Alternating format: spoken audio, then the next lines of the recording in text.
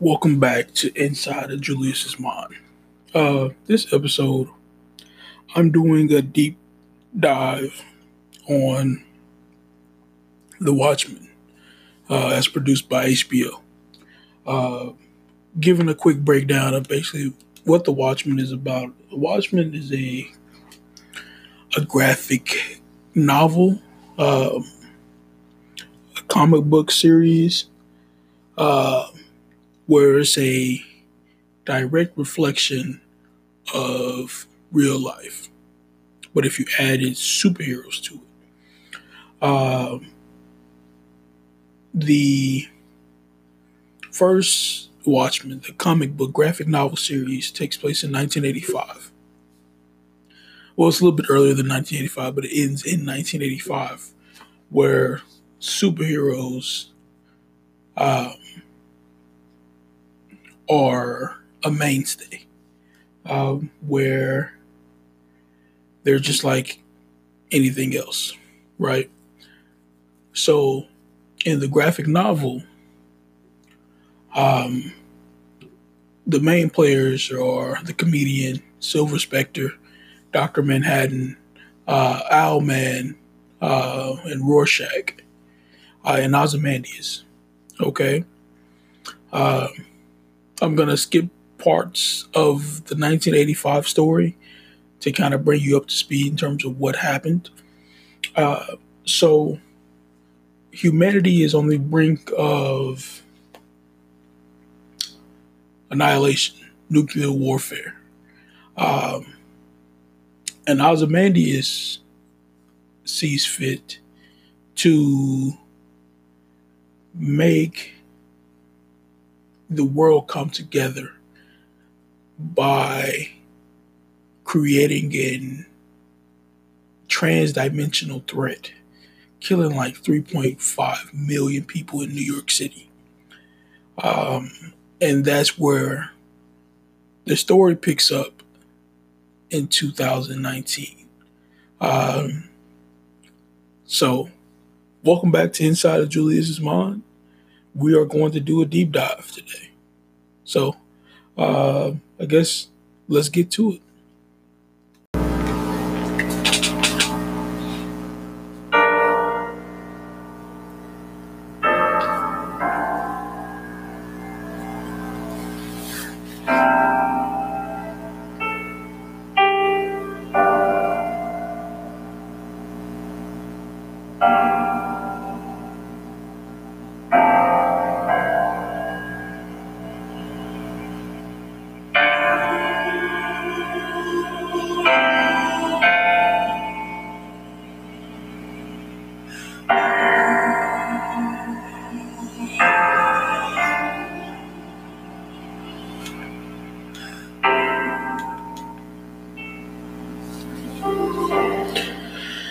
So we pick up in Tulsa, Oklahoma. The year is 2019. This is the first episode. Um, and people that are history or no history understand the importance of Tulsa, Oklahoma, uh, and the terroristic attack on Black Wall Street. So that's how the story opens. And we follow this little boy as his family is trying to exit the city as it's being attacked. Bombs dropped, Molotov cocktails, shootings, all of that happening right before this kid's eyes. And this kid has a baby girl. And they're trying to get out of the city safely. So as they get out of the city, the opening credits open. Now, since 1985, in the Watchmen universe, there has been the same president. I think his name is Robert Richmond. For you who don't know what I'm talking about, He was the director on the Captain America, uh, the Winter Soldier. He's that guy. So he's been the president since 1985, and racial relations, in terms of like reparations and things of that nature, have come to pass. Um, but in Tulsa, there's an underlying hint of racism. For example, the police officers in Tulsa, they wear masks because of an event called the White Night. What happened on this night was police officers in Tulsa were attacked by what they call the 7th Cavalry. Now, the 7th Cavalry is no other than the Ku Klux Klan, um, a racist group of angry whites who don't like how America has been going. And a lot of officers died. And this is where we pick up on our main protagonist, Angela Abar. Angela was born in Vietnam. Now, in the Watchmen universe, Vietnam is one of the states of America because in the Vietnam War, Dr. Manhattan, who is basically like God, went to Vietnam. And because he was so powerful, the Viet Cong basically just submitted right then and there. So Angela Abar was, and her family, her dad was a military official there, a military police officer there. And she lived her entire life in that, in Vietnam. Now, transitioning back to Tulsa, we're picking up on Angela and her husband Kyle and their 3 kids. The 3 kids are adopted because Angela's partner was killed during the White Night. So, Angela's husband Kyle and Angela, they raised the kids like their own. Angela and the chief were very close. So close to the fact that where they would come over for dinner and exchange pleasantries and things like that because the chief had also gone through the White Night, so it brought everybody closer. Now, as the show is getting started, there's a murder that happens to one of the police officers. Now, the White Cavalry is said to be kind of shut down. Or the 7th Cavalry, not the White Cavalry. The 7th Cavalry is said to have been shut down for a couple of years. I think it's almost 6 or 7 years since the White Night. This is 2019. And a fellow police officer is murdered. So the first few episodes, they're trying to figure out why was he murdered, right? Well, not why he was murdered. He was murdered because he's a black police officer.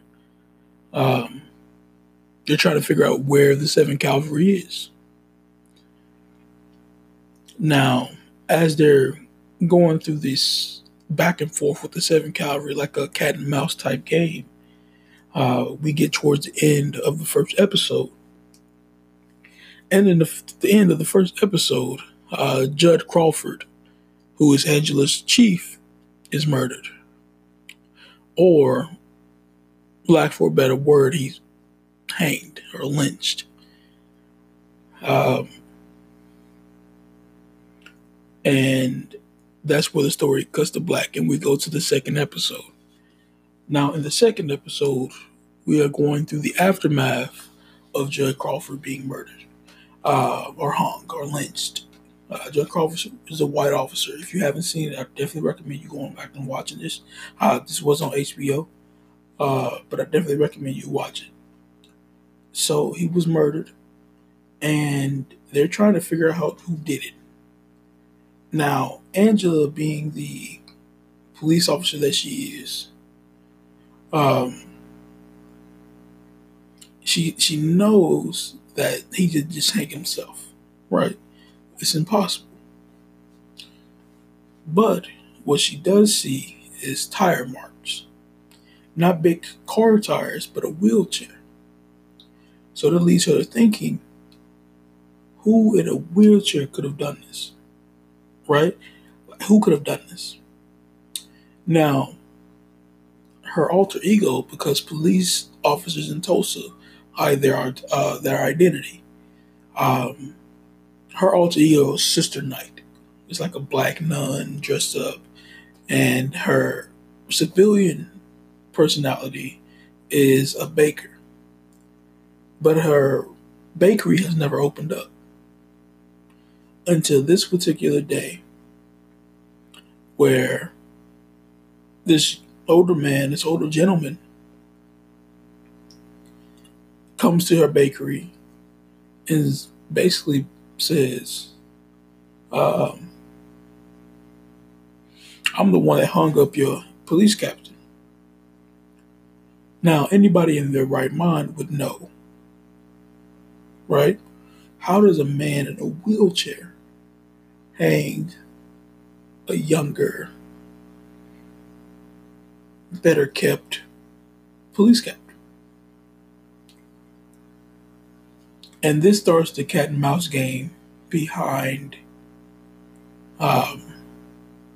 Angela and William. The guy's in the wheelchair's name is William. Angela doesn't believe him, so she kind of shrugs him off. And they go from there. Now, while all this is happening, the government has created a task force to stop mass vigilantes. All right. Now, the leader of that task force is the former Silver Spectre. Her name is Janie. She's also the ex-girlfriend of Dr. Manhattan. Now,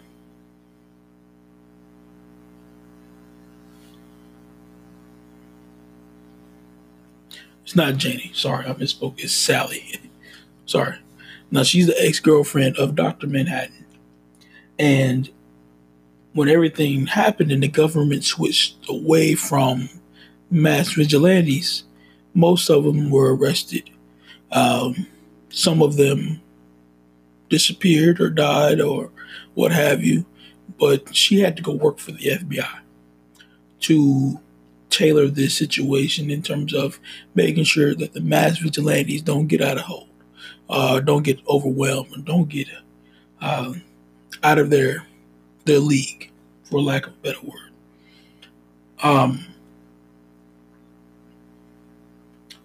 So she goes around America and stops mass vigilantes by creating fake scenarios, like fake bank robberies, fake hostage situations, to where she knows that these mass vigilantes are going to show up, and she catches them and they go to jail or what have you.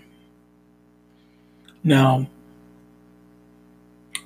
once this police officer is murdered, the police captain, Judd Crawford, she is sent to Tulsa by a senator. Now, the senator, his dad hated the Watchmen.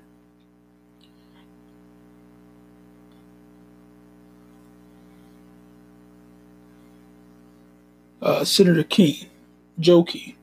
Now he's Joe Keene Jr. He's a senator in Oklahoma, and he wants to know what's going on, right? Um,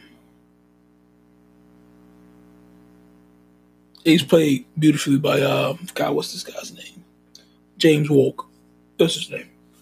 Uh, and like most politicians, he's nefarious. You don't really see everything that he's up to until a little bit later on in the story. But he comes and gets Sally and tells her, "Hey, that I need your help because of what's happening in Tulsa, Oklahoma, with our police chief getting murdered, so on and so forth." So she goes. Now, Sally, like I said before, was in a very deep relationship with Dr. Manhattan, who was basically God. Um, they broke up because it's hard for a person with omnipotence to be tied down by just one person when they don't even experience time the same way. So, a brief explanation of how Dr. Manhattan sees time is linear, but his place in it never changes. What I mean by that is that he experiences everything in his life at the same time, from birth to death. He experiences it all at the same time. Now, what that means is that he's never really present unless he is actually present, like he's telling you that he's there. So that's why the rift grew uh, between him and Sally. So they broke up, and this happened back in 1985. Uh, but I wanted to paint that picture for you so you understand later on where we're going with this entire story. I want you guys to understand exactly how everything is working. Now, the biggest recurring theme in this story is how the past directly affects the present and how it can affect the future, and how trauma is held and passed down from one generation to the next. So, we pick back up with William and Angela. And now, William is taking these pills. Now, his pills is to kind of help him remember stuff because he's getting older. He's almost 103 years old now. But it helps him remember certain things. Now, while they're talking, a super genius by the name of Lady True is building something in Tulsa. She calls it the Millennial Clock, but no one actually knows what it does. Uh, she's the richest person on the planet, and she's so rich is that she bought Ozymandias' company. Ozymandias at the time was known as the world's smartest man. He came from a rich family. His parents died, and he sold off all of the riches because it was his belief that he didn't earn that was his parents. So in order to show his worth, he built his own company back up and became a billionaire. Uh, Also by being a Cape Crusader or a superhero. Now in 2015, Lady True buys his company because he hasn't been seen since 2013, 2014. Now he lives in Antarctica, but that's neither here or there. So he hasn't been seen since 2013, 2014, and Lady True buys his company. So they own all the things that he owned. And it's Lady True and her daughter, Bihan. They're doing everything in Tulsa. Now, what we see is that Lady True made her money off of cloning and fertilization clinics for people who can't have kids. Um, there was something that crashed in a farmer's um, crop. And Lady True offered them college paid for and a baby with both of their DNA. Basically, the perfect mix of them for their land and uh, whatever landed in that crop. So, for people that have been struggling to have a kid, you can understand why this would be so important. So, of course, they say yes. They give over the land, the deed. She also gives them money to make sure that the baby will never want for anything. College will be paid for, so on and so forth. So we speed up. Now, we go back to Angela and William, and Angela is William tells Angela that he's her grandfather. And of course, she doesn't believe him because for somebody that was born in Vietnam, dad never talked about his family. Why would this man come around now? Right? Why would you believe it? I wouldn't believe it personally.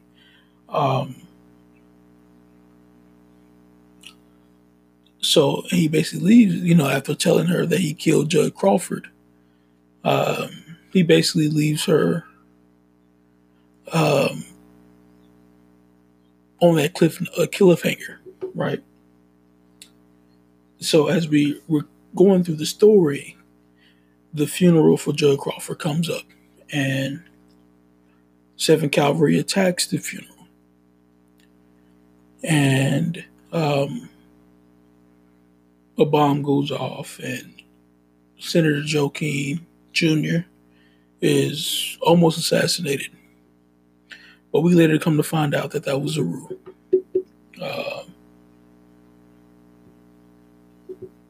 Lady True and William have a partnership. So Angela leaves with William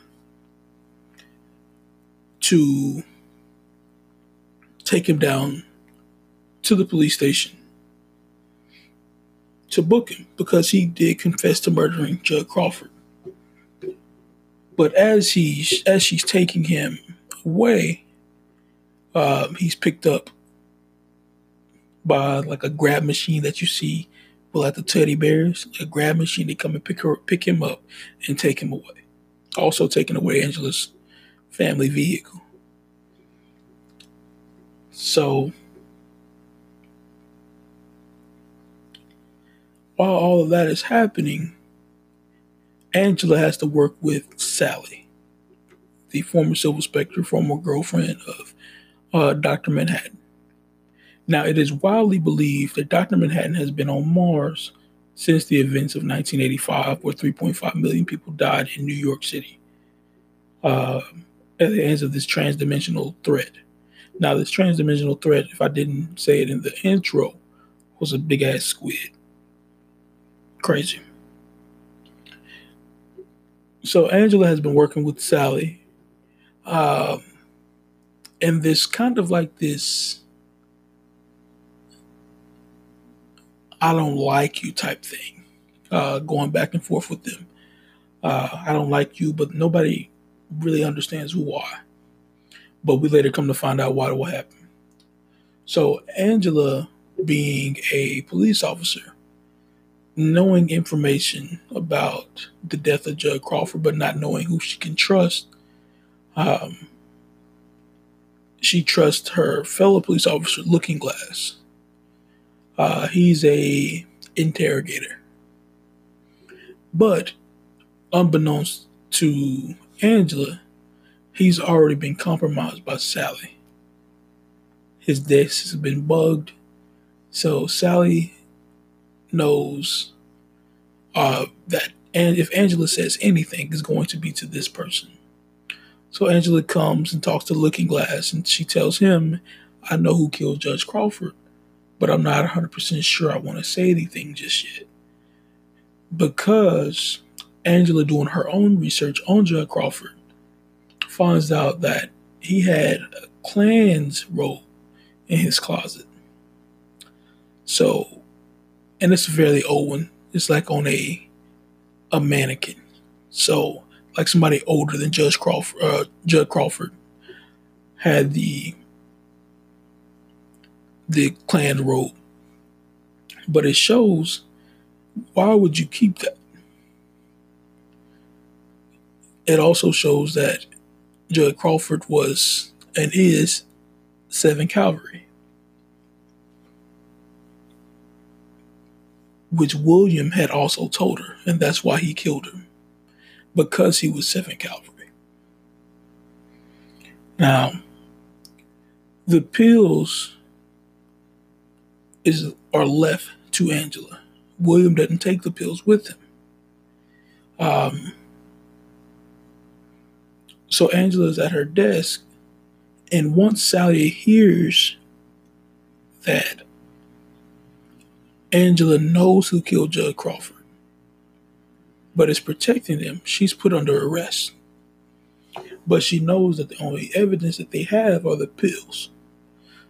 So trying to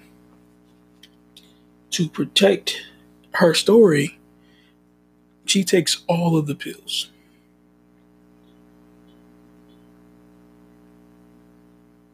Now the pills are called nostalgia.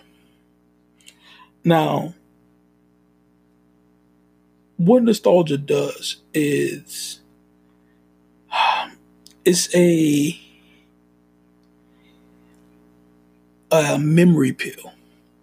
Now, the creator of the pill was Lady True. And what she does,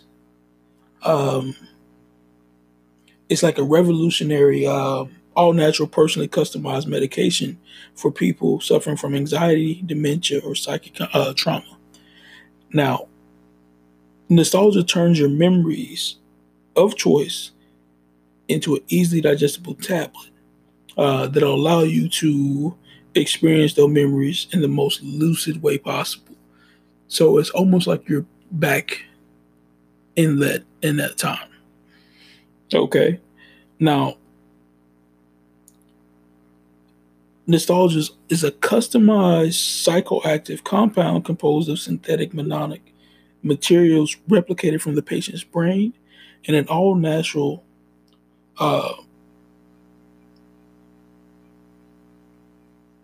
corticosteroids drawn from the patient or properly matched blood relative. Now, you can't take anybody else's nostalgia. The nostalgia is made for one person and one person alone. The reason why is because the memories are so real, is that you begin to lose yourself. Right? It's also why they became illegal, because it became an abuse. People were abusing it.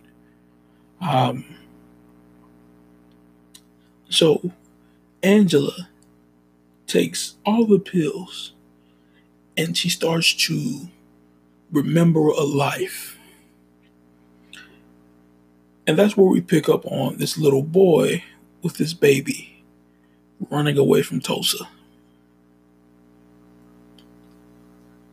Now, if you've been listening, you understand who this little boy and this baby is.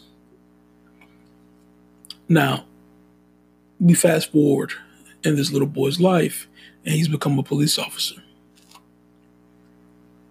Now, understanding the time, it was during the age of Jim Crow. So, as he's getting pinned to become a police officer, the white police officer pinned the white police officers, and then as a black police officer, you're pinned by a black police officer. And the black police officer whispers into William's ear, "Beware of Cyclops." So, as somebody that got into policing to do the right thing, it's like a red flag for William. What does that mean? What is Cyclops? Now, William had a very interesting life. Um, so interesting, in fact, that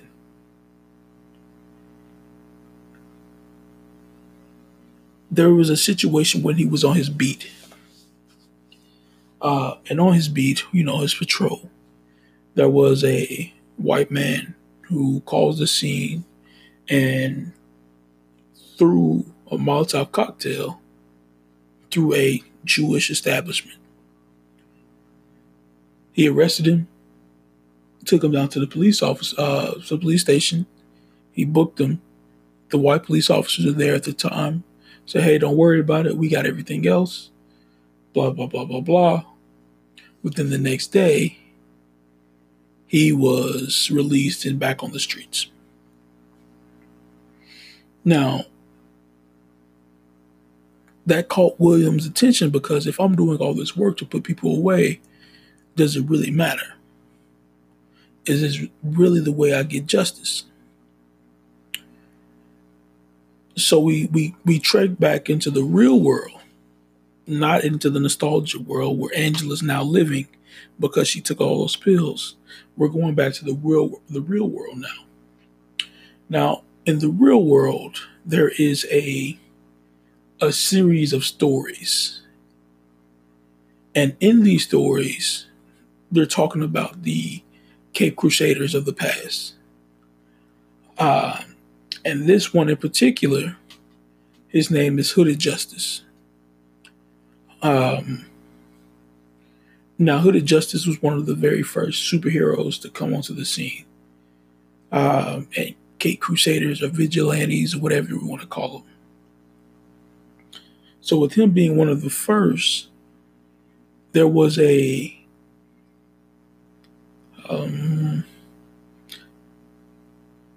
mysteriousness about him, right?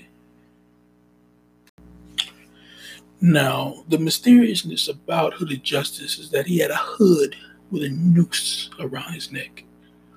And everyone considered him to be white because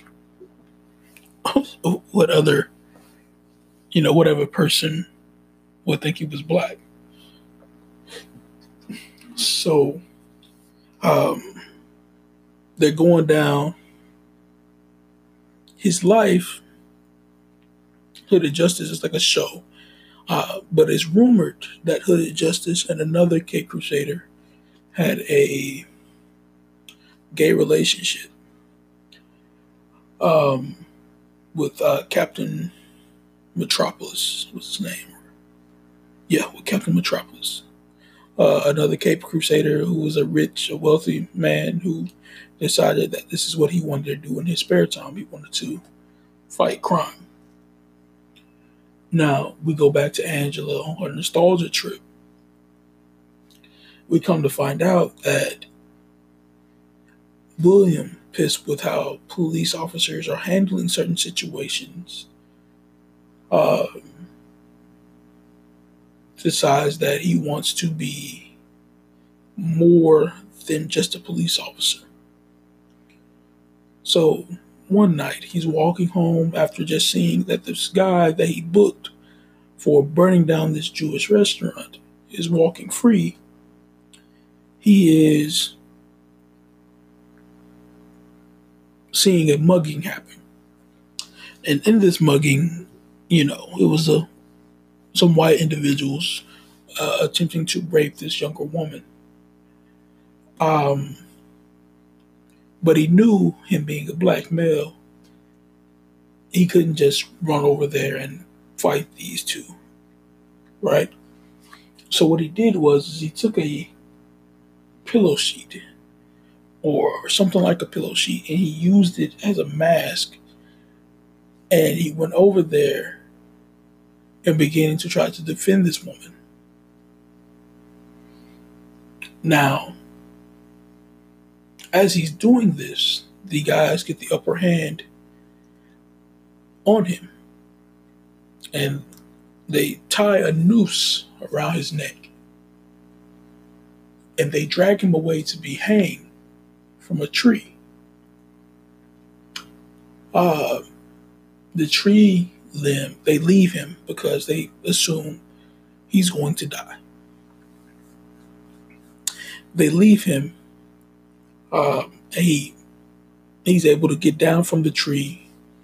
Uh, but right then and there was when Hooded Justice was born. So we do another flashback to when he was a kid. And we find out that the little baby that he was holding, the baby girl, has now become his wife. And his wife is trying to take care of him, clean him up, take the blood off his eyes. He's beaten, his face is swollen, all of that. So as she's trying to get him back, he figures that this is what he wants to do. This is how he wants to change lives. This is how he's going to make his impact on the world. Now, Angela is all experiencing all of this herself, but she's coming now to believe that this is what her life has always been. That's one of the deadly side effects of nostalgia. Now, while she's in her nostalgia world having this trip, in the real world, her husband Kyle, the family, her organs are starting to fail. She's been in a coma because of the nostalgia. Sally, Detective Sally, is trying to get her stomach pumped so we can get her out of this and we can find out what she knows about everything with Judd Crawford. We go back into the trip with nostalgia. Captain Metropolis has now found out who William is. He found out who Hooded Justice is. So with him finding out who Hooded Justice is, he wants to know if Hooded Justice could be persuaded to join his cause because he was creating a team. The first iteration of the Watchmen.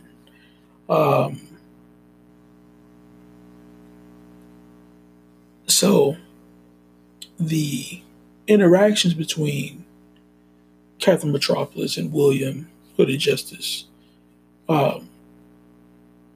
were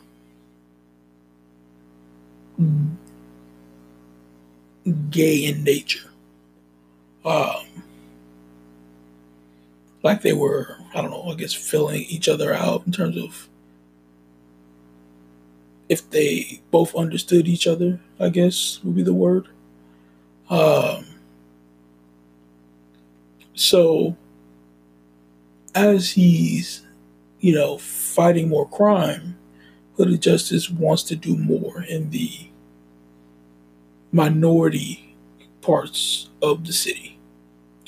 But Captain Metropolis doesn't want to because he says and he feels as that those problems will take care of themselves. Right? Because black people handle their own problems. Now, his biggest problem, William, was that he wanted to find out who Cyclops was and how they could be stopped. Now, he gets a little closer after doing some detective work and he finds out that Cyclops and 7th Cavalry are one and the same thing. And he wants to know how they can stop him. But what he finds out is that they have a plan to take over a movie theater and using hypnotherapy in all of the black movie theaters around the city to get them to kill each other. So the hypnotherapy works, and there is a riot in a movie theater where countless black people die. But William wants to know where these machines are being made. So after, on his beat, kind of figuring out what's going on, he's still a police officer now. He hasn't quit doing that. Uh, but as he's going on, he finds out that this machine is being made in the grocery store of the guy who burnt down the Jewish grocery store. Crazy. He breaks in, he kills and incapacitates everybody in the back, but there's only one way out now. He has to go through the grocery store to get out. And all the while this is happening, he has the machine on his shoulder. So he's running out. He's trying to get out into the front of the store. The store clerk pulls a gun on him. And this story is also in the real life story of his life, of the Hooded Justice story. Now, what they don't tell you in the Hooded Justice story is that Hooded Justice is black. And he was trying to stop a 7 Cavalry attack becoming even bigger. Now, back in the nostalgia trip, William gets out of that situation where he has one of these machines now. But he's so angry about everything that he drives his family away. He drives his wife away. Now, he's also gay, so that was another situation she tried to ignore, but she couldn't. And when he became too angry to let the past go, she had to go her own way. So she took their son, she left William, and William became Hooded Justice and did that up until he retired. Forcefully retired because he didn't see the value in doing that anymore. Now, as the nostalgia trip finishes, we see how William killed Judd Crawford. He used one of those machines to hypnotize Judd Crawford, and he made him kill himself. He made him hang himself. Now, Angela, realizing everything that has gone on, is starting to put 2 and 2 together. While she's doing this, her body has been transported from the hospital to where Lady True is to make sure that she comes out of this trip or this nostalgia laced drug story alive. So as she comes out, she's hooked up to the machine to where they're getting her hippocampus back in order. Her memories are becoming hers and hers alone. Now, one person that we haven't talked about in a while is Ozymandias. Where is he? So, Ozymandias is on one of Jupiter's moons called Europa. And we don't know this at the time, but he has these clones. We don't know that he's on Europa at the time, but he has these clones that basically wait on him hand and feet. They look at him as almost like a god. But Ozymandias doesn't want to be there anymore. So where we're picking up now is the 5th episode of the series. And every time that we peek in on Ozymandias, we realize that a year has passed. Right? So with a year passing, he's trying to now escape this hell that he's put himself into. Um, Miss Crookshanks, or Mr. Crookshanks, and one of his clones' names. Um, and he's trying to escape, but the game warden of Europa won't let him escape. He won't let him do anything that he couldn't, that he shouldn't be doing.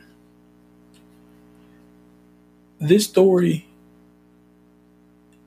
is important to the grand scheme of the story that I'm telling, but it's not as important. So what I'll do is I'll wrap this one up real quick so I can get back to the bigger story at hand. Now, while this is happening on Europa, we find out how Europa came to be. We go back to the 1990s.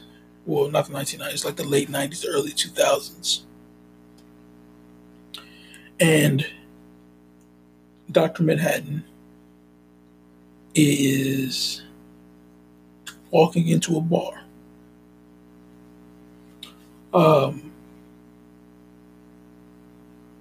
And he's walking into this bar to meet a young lady that he wants to take out on a date. Now, this person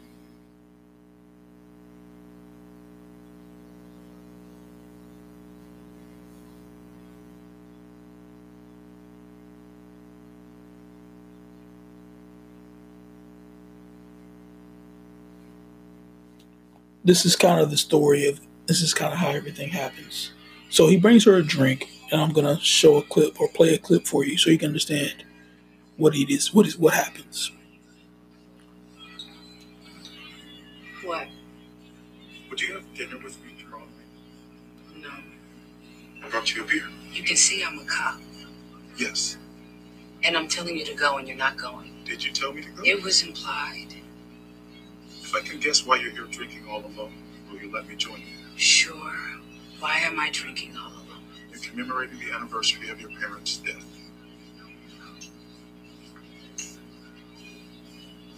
Have a seat.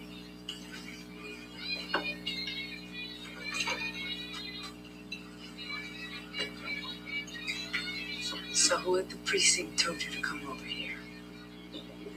I haven't spoken to anyone at the precinct. Then who told you about my parents? You did. I did not. You will. In about 20 minutes. But I didn't tell you yet. Correct. Then how did you already know? I'm Dr. Manhattan. Obviously. You're dubious. Oh, I'm not dubious. I'm just wondering why the actual Dr. Manhattan is wearing a Dr. Manhattan mask. I don't want to be recognized. Is this a Zeus thing? The Zeus thing? The Greek god? In all the stories, he came down from Olympus trying to get laid, but he turned himself into a swan or something to blend in. I'm guessing you popped down here to Saigon from Mars 20 years after you abandoned humanity. That's not me on Mars. No? It's a recording of me carrying out a series of predetermined patterns, like a computer program. It's a decoy so that people think it's you on Mars. Exactly. Then where have you been for the past 20 years? On Europa. It's a moon of Jupiter. Oh, that Europa. And what were you doing there? Technically, what am I doing there? I don't get it. The way I experience time is unique, and for you, particularly infuriating. That said, I am simultaneously in this bar, having a conversation with you, and on Europa, creating life. And how does one create life? I do it with the wave of my hand.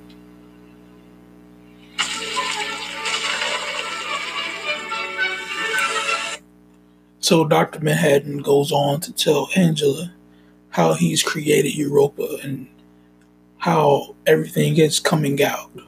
But he's gotten tired of that. Right? So we pick back up in the bar. Our process is complete in approximately 90 seconds. Typical. I'm sorry. A man creating life in under 2 minutes. Oh, a sex joke. That's funny. Thanks. So, what about Adam and Eve? You create them too?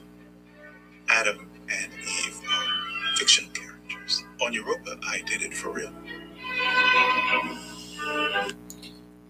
So we find out that the clones that Ozymandias has been using were created by Dr. Manhattan.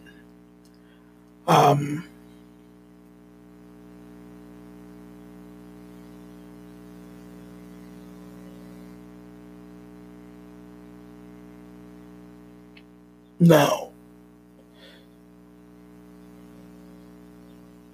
since they were created by Dr. Manhattan, they worship him completely. Okay?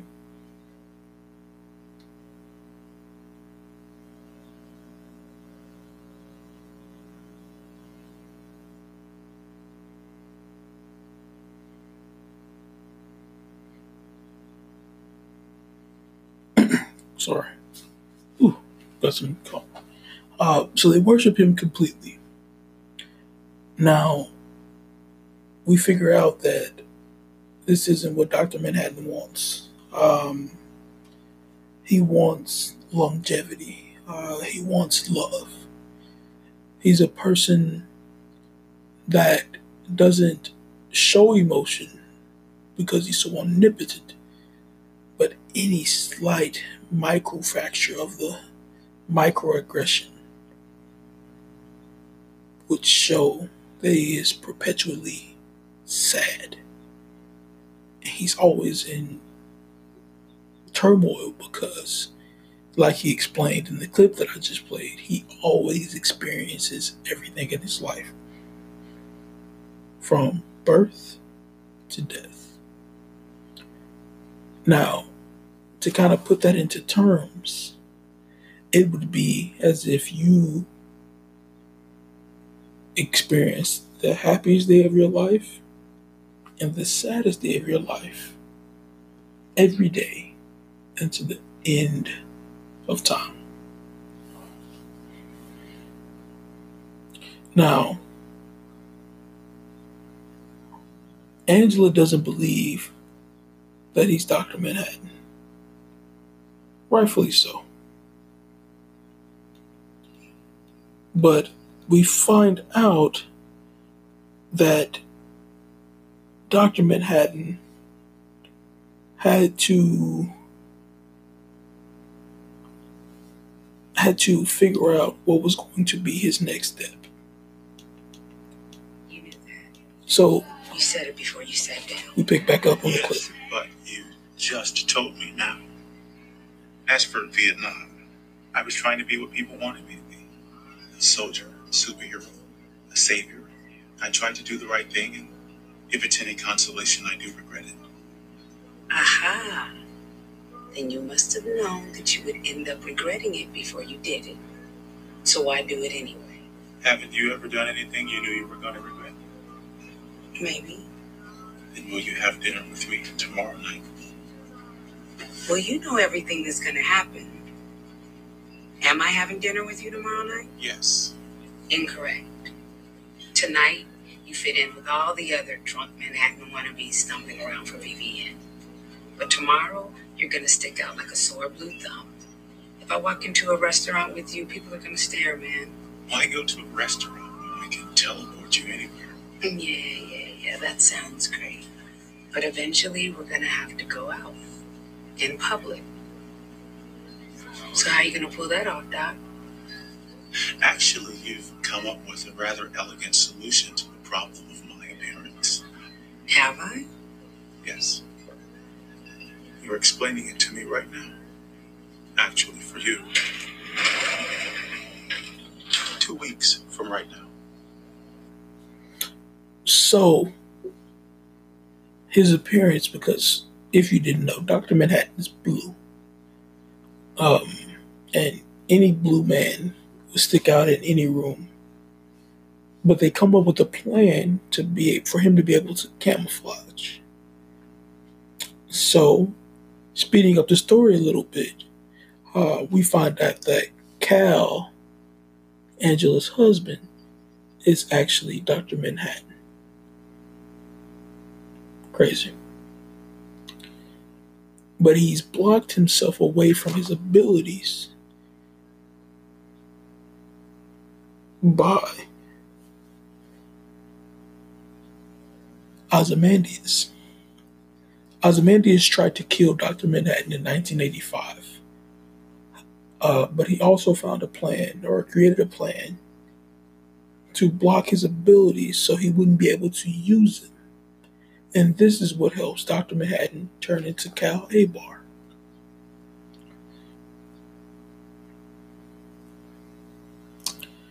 Now that we know that Dr. Manhattan and Cal Abar are one of the same person, we go back to the White Knight. Now, the White Knight, Angela was attacked just like every other cop.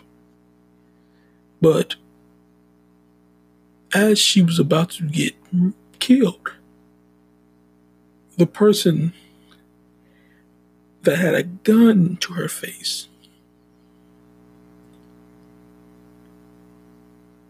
was zapped away. And that's when they found out, the 7th Cavalry, that Dr. Manhattan was still around. And that's how they found out, and they hatched a plan. Judd Crawford, his wife, and Senator Keene to take the powers of Dr. Manhattan.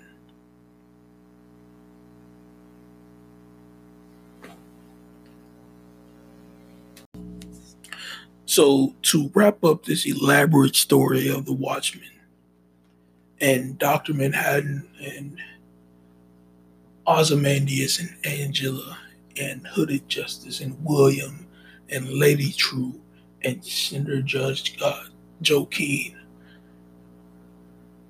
the White Knight happened. Judd Crawford got close to the family of Angela,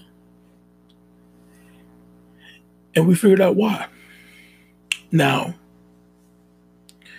when Dr. Manhattan meets Angela for the first time, he says that there will be a 10-year gap he can't see that'll end in tragedy.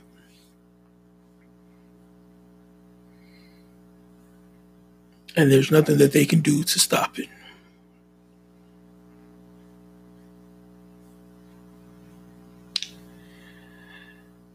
So, we come back to present time. Lady True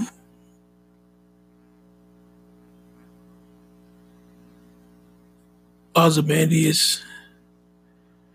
Lady True and Ozymandias is father and daughter. Beyond Lady True's daughter is in actuality a clone of her late mother, who stole a sperm sample of Ozymandias and impregnated herself with it.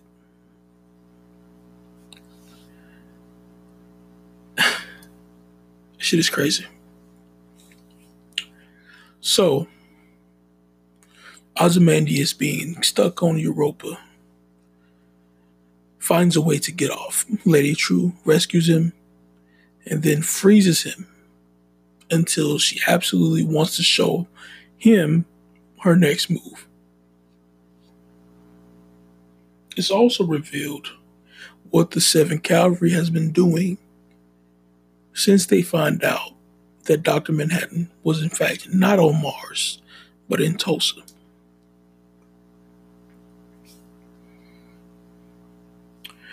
It all leads down to one night.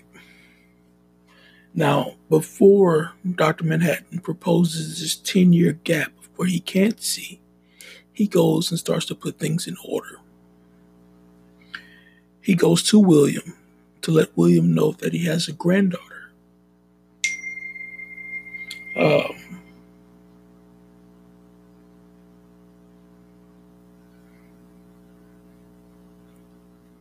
and that this granddaughter needs him more than ever.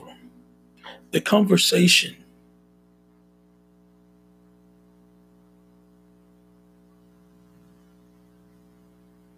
went a little like this.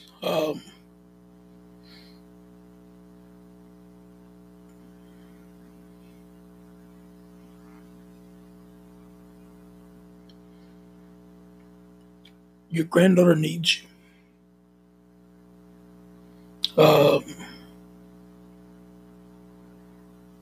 She says she doesn't want a family, but everything that she does leads me to find out that she does. That she needs something.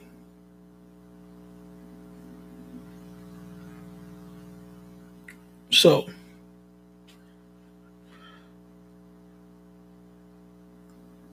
we get to the point to where, like I told you before, Dr. Manhattan experienced time all at the same time. So while he's having this conversation with William, he's woken up out of his 10-year gap to where he couldn't see. And the 7th Cavalry has started to attack his family, Angela.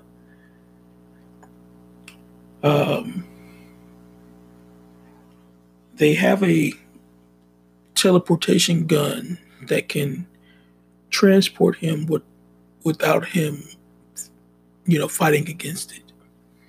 So they transport him away to the 7th Cavalry's base, and Senator Joe Keene starts to talk about his plan.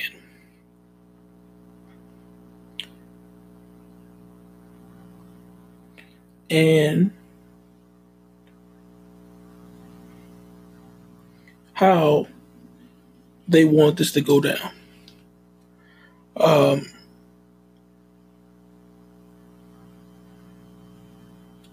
So they feel as if the white man in today's society has been burdened with reparations to black people. And they want to steal that power back by taking Dr. Manhattan's power away from him. All the while, Lady True has been thinking the same exact thing.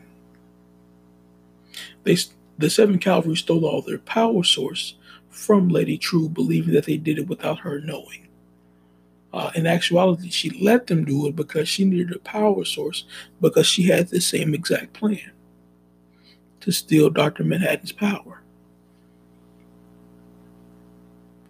So, Senator Joe Keene creates this machine, the field intrinsic machine that created Dr. Manhattan. And we come to see that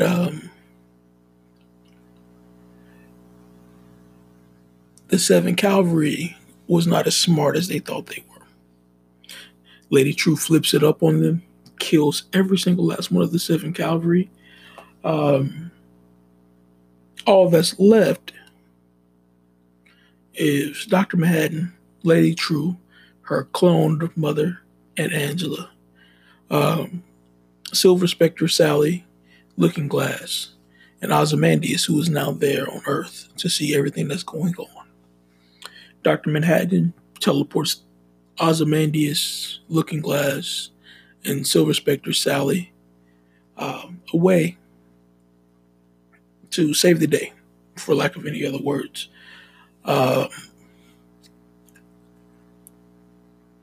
Angela wants to know why she didn't send him, why he didn't leave himself. Dr. Manhattan adheres to a certain level of rules. Things are going to happen the way that they should happen because he won't change it.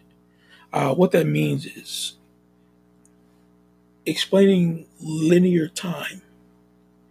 He's experiencing everything at the same time. So he has already died, and he's also already born. So to deviate from that plan is nearly impossible to him. It's crazy if you actually think about it. Let's say right now, like I said, you're experiencing your happiest day of your life versus the saddest day of your life, and you put those two together. It would be hard for you to see any other outcome, right? Because those things have happened and are happening. It's weird, but it's dope. So that all happened, right? And Angela is there to see her husband die. He is murdered by Lady True. But it doesn't end the way that you would normally see a superhero show, movie, comic book end. It ends on a cliffhanger, like a to be continued. It's weird. And I know I've shortened it, but I really want people to go watch this show and give me their feedback on what they believe happened. Because in my opinion, it's probably one of the greatest TV shows that I've seen that can reflect our day and lives.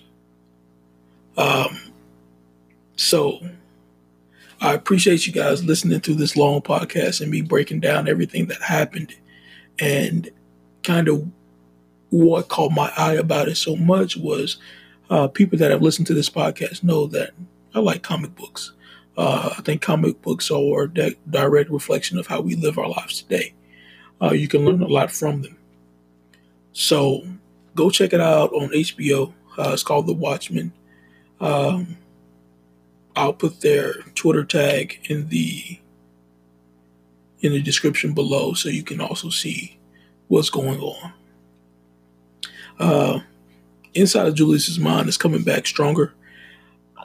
We're going to be doing more episodes. I'm going to be having more guests on.